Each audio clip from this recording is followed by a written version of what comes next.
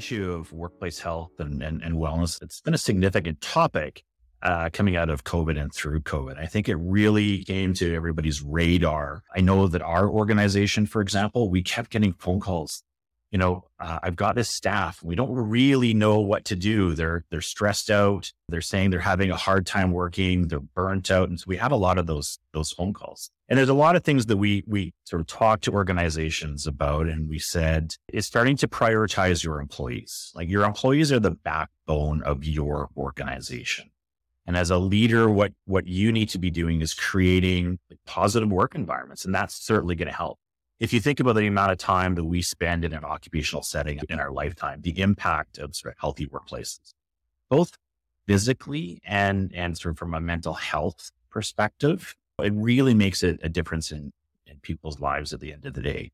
So physically, natural light in your offices, ergonomic workspaces. It's things like, from a mental health perspective, it's recognizing employees, from a motivation perspective. We really talked about flexibility in the workplace with respect to, does the person really need to start at 9:00 in the morning every day if they're not a morning person, for example?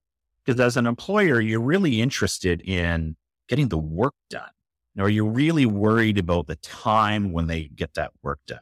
And the positive impact of those things on employees certainly makes a difference in their overall well-being. Because it was such a big topic coming out of the pandemic recently, a lot of organizations, invested in health and wellness programs. And I think what we've seen actually is that it's becoming a bit of a fad, that a lot of organizations have seen or have had consultants come in and say, hey, listen, I'm going to develop a workplace wellness program for you and implement all of this. And it's really costly at the end of the day. And it's in the best, the employers, they've gone out and they've hired people and they've brought them in. But what the research is saying, and this is what we do in the organization as we research this, is that these programs, these wellness programs, are not actually having a huge outcome at the end of the day, or a positive outcome. So organizations, small to medium enterprises, are really interested in their employee health and well-being. They've gone out, they've spent money, but it's not doing anything. And so I think what really needs to happen is employers need to see themselves as leadership, painting a vision for the organization, and start by creating a culture that addresses health and wellness. It takes everybody in the organization, but just start with those simple, basic steps where you think about it from, the work from an employee perspective. I think that's really where you really need to start.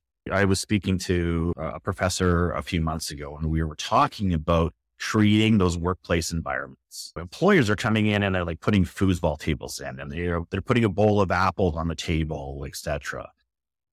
That's not creating a culture. If those things are a result of the culture that you're trying to create, then great. But I think it starts with that sort of, understanding sort of change management processes, understanding how to create healthy cultures and changing the cultural environment. And I think that evidence is saying that's where you really need to start to make an impact for your staff.